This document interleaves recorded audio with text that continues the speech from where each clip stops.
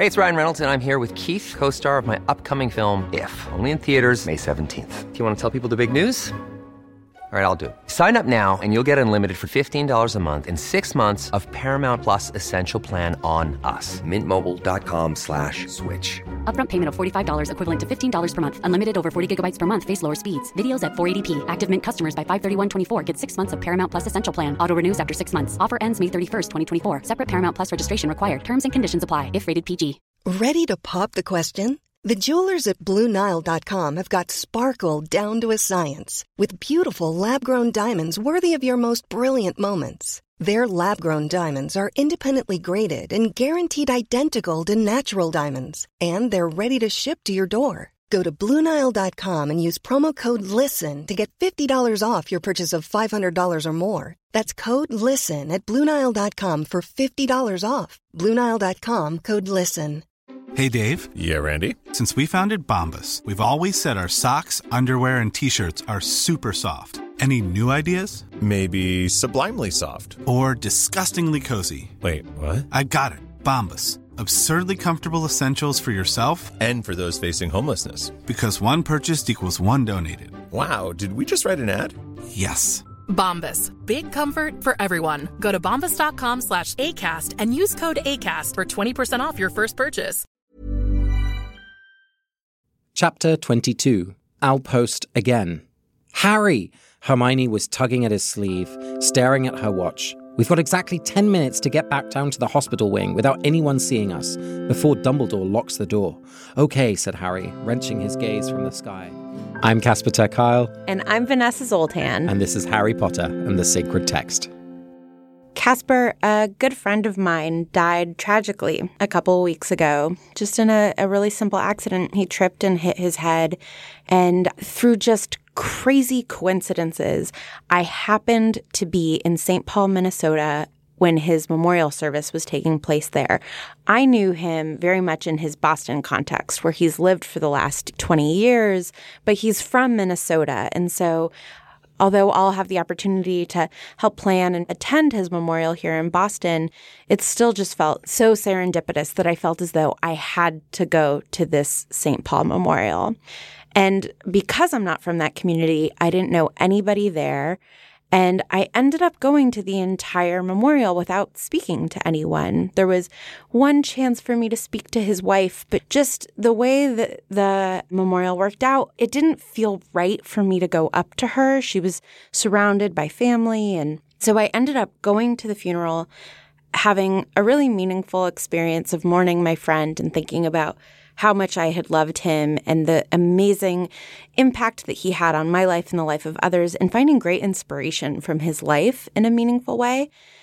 And yet I was really worried when I made the decision to leave without talking to anybody that maybe it didn't matter that I had gone, since I went with all of this love in my heart, but nobody was there to receive my love. And I don't believe in an afterlife, so I don't believe that there was some way that he knew I was there, or that he felt my love even though he had already passed away. And so I left the funeral feeling deeply moved by the opportunity to reflect on his life, but also just feeling a little dissatisfied with the fact that maybe this gesture was meaningless.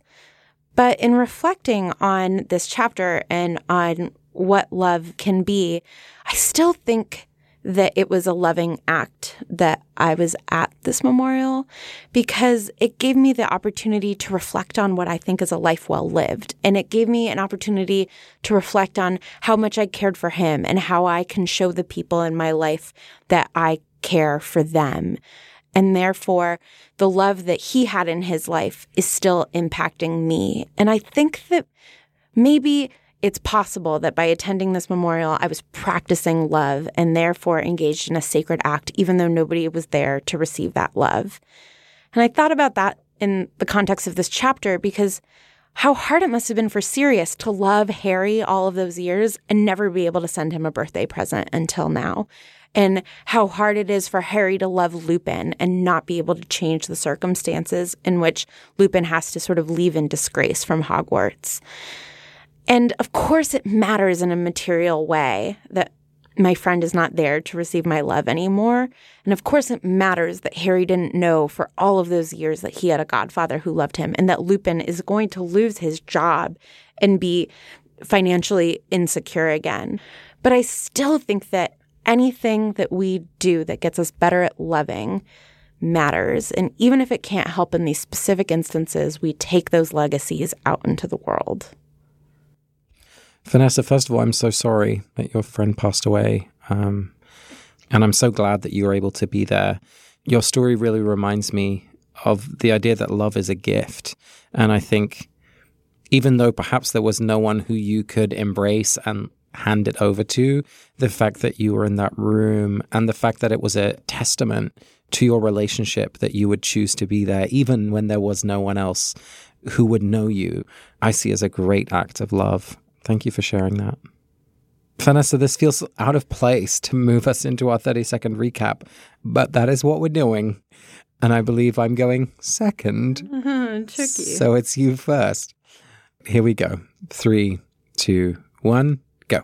Hermione and Harry get back into the hospital wing, and Dumbledore is like, they're in there. Oh, they're here. And then it turns out that Sirius has gotten away, and Snape is like, I know that Harry is a part of it. And then everybody leaves for the summer, and Ron is like, Harry, you should come to the Quidditch World Cup with me. My dad gets tickets. I don't want to brag, but... And then they get Pigwidgeon, and they get a letter from Sirius being like, I give you permission to go to Hogsmeade next year, and also I love you, and I'm sorry we can't live together. And then Harry threatens Vernon by his like, my godfather's a murderer. Vanessa, that was impressive. Thank you, Mr. Turkile. Are you ready to bring your game? I forgot some things. Okay, there's one thing that I will elucidate. Oh, why, thank you, sir. On your mark, get set, go.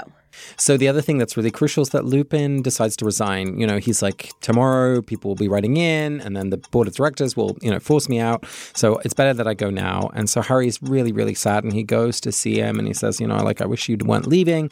And then Lupin does that like kind of bro-y bye without like hugs and tears. And then Dumbledore is there, and it's like, well, really, you did see your father because, he's in you, and Harry's more emotional. And it's just a lovely ending. And I really like book 3. A little bit of editorializing there at the end. Just these early books are really good. They are. Yeah, we'll talk about more of that next week.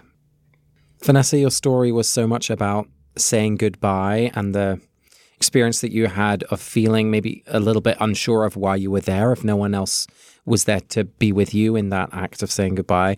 And I feel like we get a really important goodbye in this chapter with Harry and Lupin. And I wonder if the love that you felt that was maybe one-sided in some way, that might even be true here with Harry and Lupin when they are both there. Lupin does engage beyond his teacher role. He says, I'm going to give you the Marauders map because I'm no longer a teacher. So, I can give you this and I can give you back your invisibility cloak. So there's some reciprocity. But I can imagine that from Harry's standpoint, it still feels like he's being abandoned again. And that this goodbye is so unsatisfying. There's not even a hug, The moment of real love that I see in this scene is actually Dumbledore staying in the room with Harry after Lupin leaves. Lupin says to Dumbledore, I can see myself out. And Dumbledore stays and is like, what are you thinking about, Harry? And I think sometimes all you can do is bear witness to someone's pain, but Dumbledore's a busy guy, and he could be like, bye, Harry, have a good summer. And instead, he stays in that room with Harry. And I just saw that as a very loving act. Again, this is Dumbledore knowing his limits of like, I can't tell Lupin that he should stay. Snape told all the Slytherins over breakfast that he's a werewolf. This secret is out. But what I can do is love and take care of the kid in front of me who's in pain right now. And I think that that's Dumbledore being loving and compassionate in a difficult moment, even showing up to say goodbye to Lupin, right? To some extent, upon first reading it, you're like, oh, maybe he's here to escort Lupin off the grounds. But Lupin says, I don't need you to do that. And Dumbledore trusts Lupin. And so I think that it's an act of love to let Lupin leave on his own terms. And it's an act of love of Dumbledore's to show up to say goodbye to Lupin. I remember last time we talked about love at the end of Chamber of Secrets, a lot of it was thinking about this idea of self-love or the need to love yourself and then to love the world or of other people. And I think all of these points that you're bringing up are such beautiful examples of love as bearing witness, you just said, I think that's striking because it's selfless, right? Like it's not going to be rewarded. It's not going to mean that someone appreciates what you've done necessarily or is even going to notice. But it's the right thing, and it's the thing that love compels you to do. I think that's the most powerful thing about love is that it can make us do things that don't make rational sense but are right nonetheless. I just had the such deep pleasure of watching one of my oldest friends be a new dad. And he's probably my closest friend who I never hug. We high five. He is not a demonstratively loving person. He is a wonderful friend and absolutely shows up in all of the important ways. But he's not like a saccharine sweet guy. And watching him love this 3-month-old and kiss her feet, while he's changing her diaper and making funny noises and dancing with her, all of these things that she absolutely will not remember, has no impact on her brain development, right? And it's just this overpouring love that you don't know what to do with, so you dance with your baby. I love that, overpowered by love. And whether that's towards silliness and playfulness with a kid or to show up and cry with strangers at a funeral or chanting at a football team. I don't know. But there's something that is bigger than our own rational sense-making experience that we're just compelled to act in a certain way, it is incredible. Yeah, it's a miracle and an absolute human mystery. It's amazing. Absolutely. This is what I think is always so interesting when we think about what God might be, because I think, at least the way I understand religious culture, is that in much of what we're doing is we're pointing towards that thing that happens, that moves us to do things in ways that we wouldn't imagine ourselves usually doing, right? Making sacrifices for others in ways that we never think ourselves capable. What are we doing with this love thing? Oh, I absolutely agree. And I truly believe that with the best science in the world and with all of the millennia ahead of us, we are never going to crack the code on those things, right? We could have the best brain scans available to us, and we're still not going to be able to explain why we make huge sacrifices for one another and why we love each other so passionately. As terrible as the world can be, a place that I would often see a lot of love was on the New York subway platforms.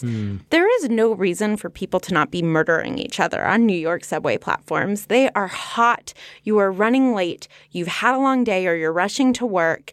You are crammed into a small space, and yet 99% of the behavior is kind and generous and after you, oh, take my seat. And I just think that is absolutely moved by love. Cool fact, a crocodile can't stick out its tongue. Also, you can get health insurance for a month or just under a year in some states. United Healthcare short-term insurance plans, underwritten by Golden Rule Insurance Company, offer flexible, budget-friendly coverage for you. Learn more at UH1.com. Planning for your next trip? Elevate your travel style with Quince. Quince has all the jet-setting essentials you'll want for your next getaway, like European linen, premium luggage options, buttery soft Italian leather bags, and so much more. And is all priced at 50 to 80% less than similar brands. Plus, Quince only works with factories that use safe and ethical manufacturing practices.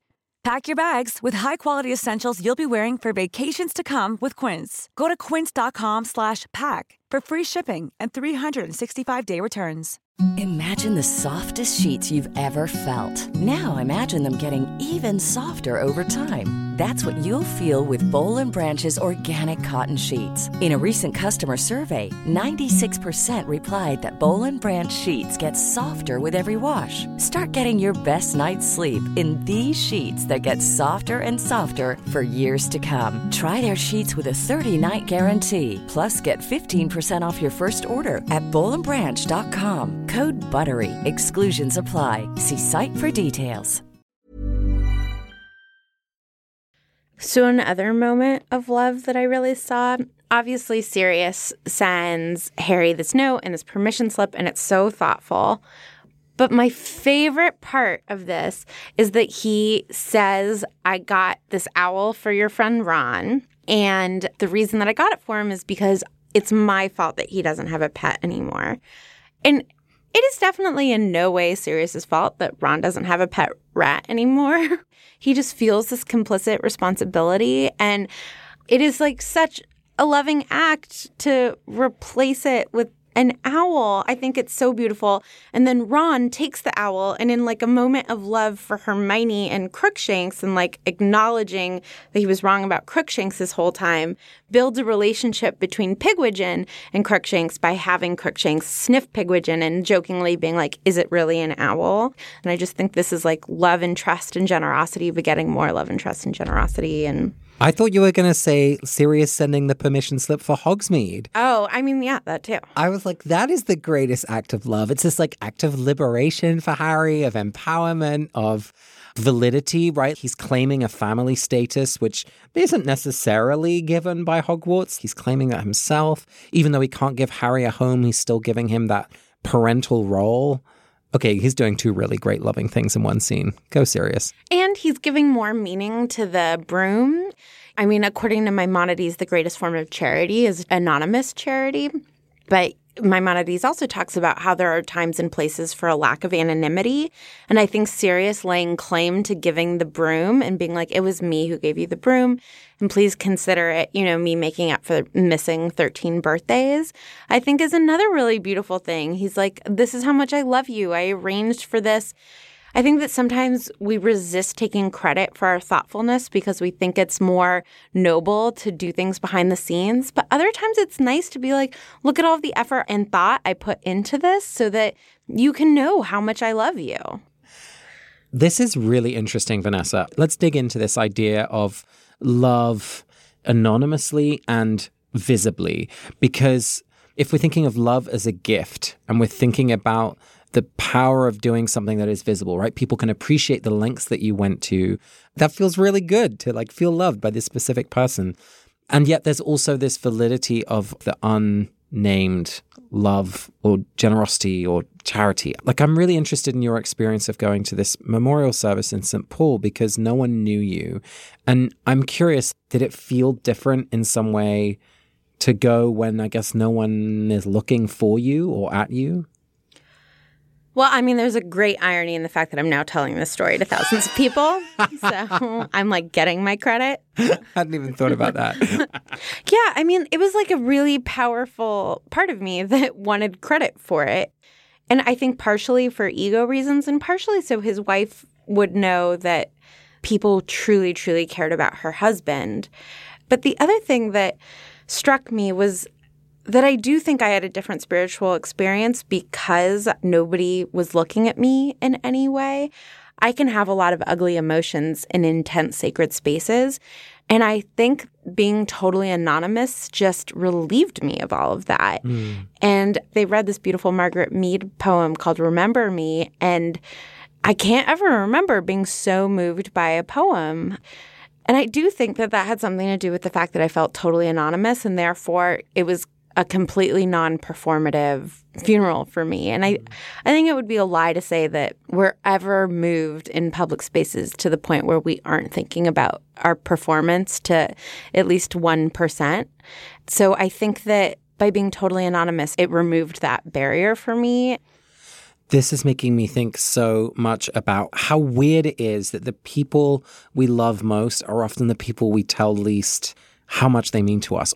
I'm just thinking at my wedding, my younger sister shared in a very unexpected speech to me how much easier it was for her to be publicly queer because she had a brother who came out. I was just so surprised. And like sometimes it's at these occasions where we create ritual and we build up to this moment that we're able to say things that we've felt for so long. But to feel some of these most powerful emotions, it's actually hard to do it on your own. Like, there's something that happens when we're together that moves us. Absolutely. If I had read the poem Remember Me on my own thinking about my friend, I absolutely would not have cried. But the fact that somebody got up there and read it, it was this community of people, and I knew that everybody in the room was at least in part thinking about him and how beautiful that was. It became this religious experience that it would not have been if I would have been alone. Right. And now I feel like this poem has been imbued with a different meaning. I used to sort of bring to all Margaret Mead quotes and poems like a certain level of skepticism around like her strange legacy. But now it's like this poem just is a gesture of how much I loved my friend, and that's it. So I feel like in loving one another and in loving one another in community, we can literally change how we see things. I mean, so transformative. Which is why it's so sad that Lupin leaves, because like Lupin is Harry's connection to his father, to Sirius, to the world which he comes from, and to like good magic, right? Lupin gave him the gift of the Patronus, which is all about love. And saves, like, the whole world. Yeah. And on the Patronus, I think it's interesting that we've spent so much time in this book thinking about what are the happy memories that gives Harry the ability to cast his Patronus. And in this moment, when he actually does it, we don't know. Isn't it that it's within him? Isn't the happy memory that he'd done it before and that he was capable? No? Yeah. No, I mean, yeah.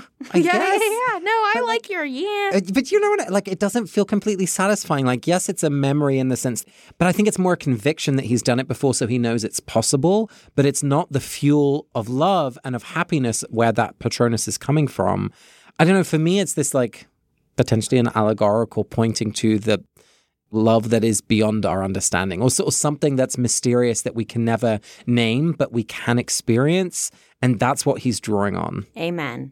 Okay, but we can't talk about Lupin leaving without talking about why Lupin has to leave. You mean Snape? Yes. Quote unquote, accidentally letting slip at breakfast this morning that Lupin is a werewolf. What is that about? So I'm going to defend Snape, which is uncomfortable for me. But I think it is possible that he behaves in this way because he makes a lot of sacrifices for Harry in a gesture of love for Lily. And I think this is an argument for taking credit for our love, because the fact that Snape is making all of these sacrifices and living a double, triple life out of his love for Lily goes so unappreciated by Harry that Harry is constantly undermining Snape. And I think that that builds to a resentment to the point where he's like, well, you love Professor Lupin. I'm going to take away Professor Lupin from you. And I wonder if Harry knew that Snape was at least in part motivated by love for his mom, what sort of alliance the two of them could form, rather than this animosity between the two of them. And I understand that there are logistical and tactical reasons as to why that can't be. But I think that this is an argument for pronouncing love and taking credit for your sacrifices in certain circumstances, or at least that total anonymity and not getting credit can lead to resentment and therefore to some bad behavior. There's nothing wrong with wanting credit for loving. I have never thought of that before in this context. I think that's a really, really interesting idea, because I think there's something inherently noble about the kind of anonymous love, and we give these gifts and we don't want praise for it, right? That seems really good. But here is a case where someone is yearning to be recognized and validated, and maybe because they're not getting that, is acting out in ways that, you know, are extremely destructive. And we see Snape yearning for that, right? He wants the media coverage. He wants the status and the kind of Order of Merlin that he might be given for catching Sirius, and it's all being taken away from him. And I think that it's just like a marriage, right? Like if resentment builds and builds, it eats away at love. And that's how love crumbles. It's not often with one big moment of betrayal. Like so often it is the slow poison that drips, drips, drips every day. And it's the hard work that isn't validated. It's the consistent care and creativity shown at home that isn't praised or acknowledged. I can just see that happening in this relationship in a new way. That's really interesting. And I think that we all want to be enlightened enough that it's like, it doesn't matter. Right, but it does. It totally does. And like, you just gave me this really beautiful book for my birthday, and I loved reading the book and would have loved reading the book anyway, but it is extra special to me that it's from you and your husband. It really added to the experience. So sure, it would be like super enlightened of you to have been like, as long as Vanessa knows that someone cares about her on her birthday. But it's also BS. It matters to me that you thought of me on my birthday, right? Like those things really do matter. Also, imagine a world where like every gift is anonymous. That would be so creepy. Right. I mean, like, everything would have to be checked for jinxes. Like, just think of the broom. Yes. While it's anonymous, everybody's like, who knows who sent it to you, and maybe they'll try to kill you. Where if it was like, love your godfather. Right. It's like, okay, I'm going flying now. Yeah. Ugh. Okay, let's just give a moment of recognition that there is a time and place for anonymity. Like putting the dollar under the pillow for the tooth fairy creates a sense of magic in the world for your children. Also betrayal when they realize it's all fake. Sure. But for a moment, right, like theoretically it can do that. Well, when it's about preserving someone's dignity, you know, I think sometimes gift giving is used as leverage to demonstrate power or wealth. And if it's, you know, sometimes you hear about these amazing cases of someone who's in real trouble who gets a check for the exact amount that they needed to get out of a sticky situation. Those are moments when, you know, an anonymous donor, I think is a really beautiful thing. But if it's something where it can be of equal exchange, and I'm looking forward to the book that I'm going to read on my birthday. So that's really nice, right? Like you could have bought that book for yourself and I could have bought my present for myself. But like those things become tinged with love, like they radiate something. They become more than just the objects. They are vehicles of love in physical form.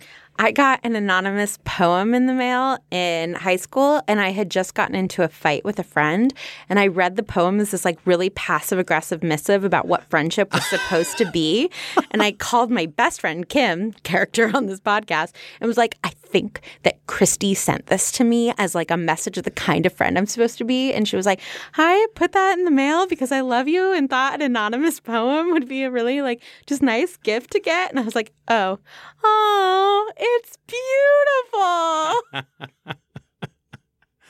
Beware of anonymous gift giving. That's the takeaway for this episode, everyone. What a weird takeaway.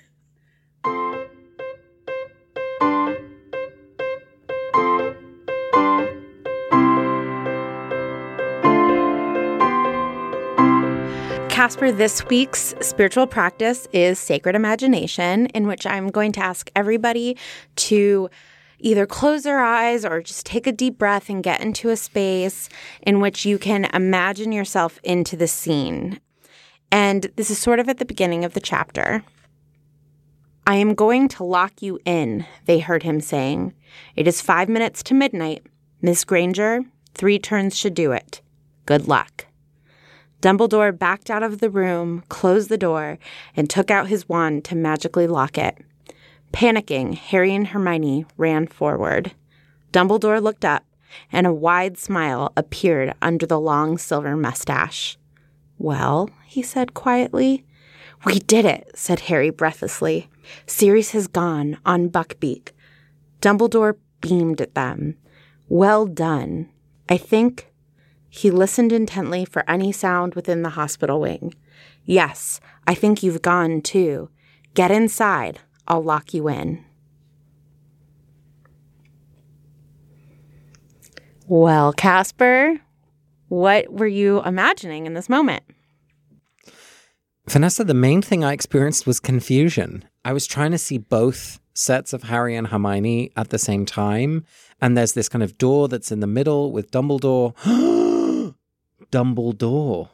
Wait, no, don't laugh at me. Yeah, there's some sort of door metaphor in there of he is able to bridge both reality and what's beyond. Oh. I like it. And I mean, the confusion I felt was because I was trying to imagine, okay, so where did the original Harry and Hermione go? And, you know, as you've famously said to me, Vanessa, many times, don't think about the time turner too much because it only leads you to, like, unhappiness and dysfunction. It leads you to questions of, like, metaphysics, which is beyond my pay grade. Ugh. But I guess what I'm getting from this passage is like extreme respect for Dumbledore. You know, we keep hearing what an incredible wizard he is. And, you know, I think of myself as a pretty powerful wizard, but I guess Dumbledore is a couple pay grades above me because he can say bye, turn around and say hi to the same people who have just traveled through time and just have like a slight smile on his face. The other thing that I just think is so beautiful is how proud of them he is. Must be. He's like, well done, right? he beams at them. And it must be so gratifying to have faith in students and then to like watch them succeed. And he's doing that beautiful thing as a teacher where he didn't tell them to use the time turner. He just says, we need more time. Like, is that beautiful or annoying? Well, I think it's testing to see whether Hermione is up to this challenge. Because if she hadn't taken the bait there, you know, maybe he would have gone back in time and tried to do things. Right. Maybe that would mean that she wasn't smart enough to have mastered the time turner in such a way that she would be able to do it well. That's really interesting. I like that. It made me think of my time working in education, where so much of the conversation is about holding students to a high standard and then watching them meet that standard, and that we do a disservice to our students when we hold them to low standards, and that you have no idea what kids are capable of if you just like give them the opportunity to show you. And in fact, they might make it through those really difficult doors, and you might turn around and see something amazing if you just create the opportunity for them to shine. They have to have the tools, they have to have the time turner, and they have to know the rules for it, and they have to have learned. Like, it's not by faith alone that they can accomplish things. But you also need somebody to like give you permission to do these things and remind you of the skills that you have. And sometimes you also just need people to remind you of the tools that you have at your disposal. Right. So, yeah, to me, this is like about beautiful mentorship. And I love the fact that he does say, well done. You know, we've just been talking about love enacted through recognition. And that's what this moment is about too. You know, that slight smile, those two words. They know what they've done is good. Yeah. It's like the miracle of like a parent watching a kid take a first step. It's like, I'm used to you being stationary, and whoop, there you are. Right. You've moved. Right. And now everything has changed. Yeah. Now I have to baby-proof everything. Hey, it's Paige DeSorbo from Giggly Squad. High quality fashion without the price tag. Say hello to Quince. I'm snagging high-end essentials like cozy cashmere sweaters, sleek leather jackets, fine jewelry, and so much more. With Quince being 50 to 80% less than similar brands. And they partner with factories that prioritize safe, ethical, and responsible manufacturing. I love that. Luxury quality within reach. Go to quince.com/style to get free shipping and 365-day returns on your next order. Quince.com/style. Hi, I'm Daniel, founder of Pretty Litter. Cats and cat owners deserve better than any old-fashioned litter. That's why I teamed up with scientists and veterinarians to create Pretty Litter. Its innovative crystal formula has superior odor control and weighs up to 80% less than clay litter. Pretty Litter even monitors health by changing colors to help detect early signs of potential illness. It's the world's smartest kitty litter. Go to prettylitter.com and use code ACAST for 20% off your first order and a free cat toy. Terms and conditions apply. See site for details. Imagine the softest sheets you've ever felt. Now imagine them getting even softer over time. That's what you'll feel with Boll & Branch's organic cotton sheets. In a recent customer survey, 96% replied that Boll & Branch sheets get softer with every wash. Start getting your best night's sleep in these sheets that get softer and softer for years to come. Try their sheets with a 30-night guarantee. Plus, get 15% off your first order at bollandbranch.com. Code BUTTERY. Exclusions apply. See site for details. This week's voicemail is from Colin Holden. Hi, Vanessa and Casper. This is Colin from Madison, Wisconsin. In the episode Mercy, Snape's Grudge, something was said that I've had difficulty getting out of my head, and I just want to call attention to it and hope that it's something that you can reflect on. I forget who at first made the statement about double lives. Of course, double lives are the theme. But someone brought up, and you both mutually agreed, that Dumbledore was living a double life. Something about that rubbed me the wrong way, and I haven't been able to get it out of my head. It has never occurred to me since the information about Dumbledore's sexuality came out, I believe in an interview with J.K. Rowling, that he would be in the closet and would have to live a double life. This hasn't occurred to me, and I have to admit it saddened me that it had both occurred to and was something that was agreed to, it seemed, by both of you. The world of Harry Potter and the world of Hogwarts is a made-up world which we hold in our head in which we hold in our heads, ideally so that we feel better and we feel more comfortable in the world. There's really no information about any teacher's sexuality except perhaps Lupin and Tonks, and we have some hints as far as Snape. Other than that, there is no living grown-up whose sexuality is known. So my hope is that the made-up world which you carry around in your head and which other listeners are carrying around in their head can be one in which everyone is welcome and in which no one needs to live a double life and which no one, including and especially Dumbledore, needs to live in the closet. Hi, Colin. I am so struck by your voicemail because I hadn't even considered for Dumbledore to be out. But I think I have a couple of points in response to a really valid argument that you put forward. I think the first one is really a choice about how we engage with this text. I think you're right. For so many of us, Hogwarts is a safe place. It's home. It's where we can go when times are difficult and you want to feel safe and comforted. But I also see Hogwarts as a place where we're challenged and where we are invited to think through difficult problems. And I guess our podcast does a little bit of both, maybe edging towards that second one more than the first. And so the fact that the world that we go to when we read the books isn't perfect, I think is really important. No one needs to argue that this story is one of ease and simplicity and comfort. I mean, people face real challenges and fight real battles and die real deaths. But on the other hand, I think you have pointed out to me maybe a limit in my own imagination about how at ease Hogwarts might be with an out gay headmaster.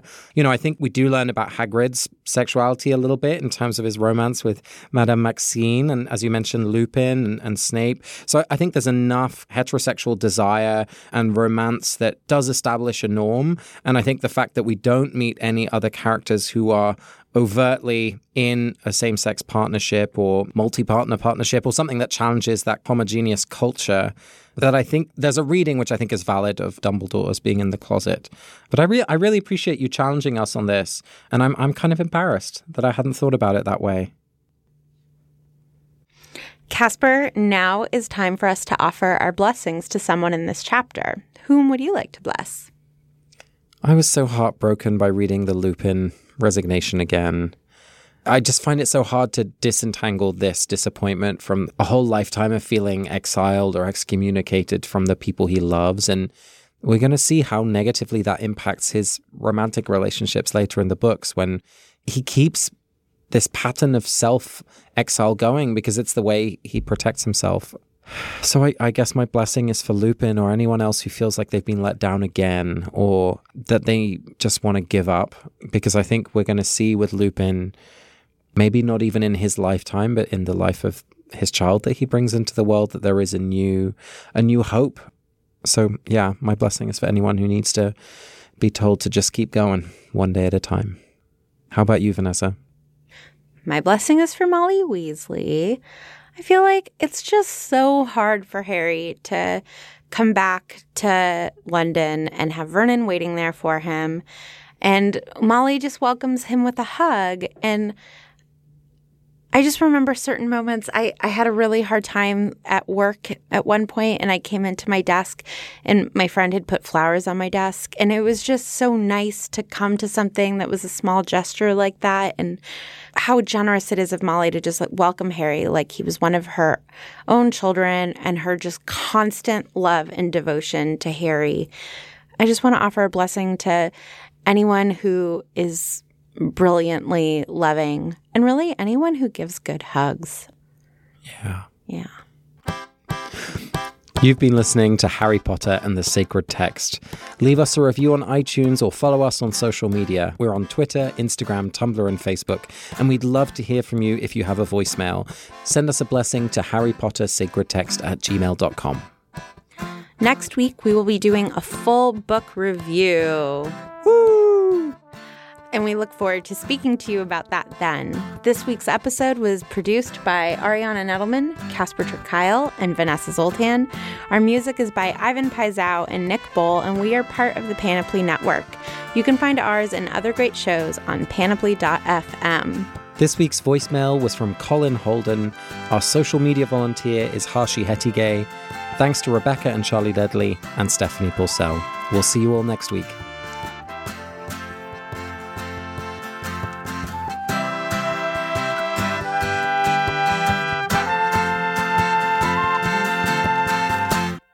This is a moment where Hermione and Snape could really bond when he's like, they didn't disapparate. You can't apparate or disapparate inside the castle. Hermione should be like, didn't anybody read Hogwarts It's a history? I feel like this is a missed opportunity of bonding.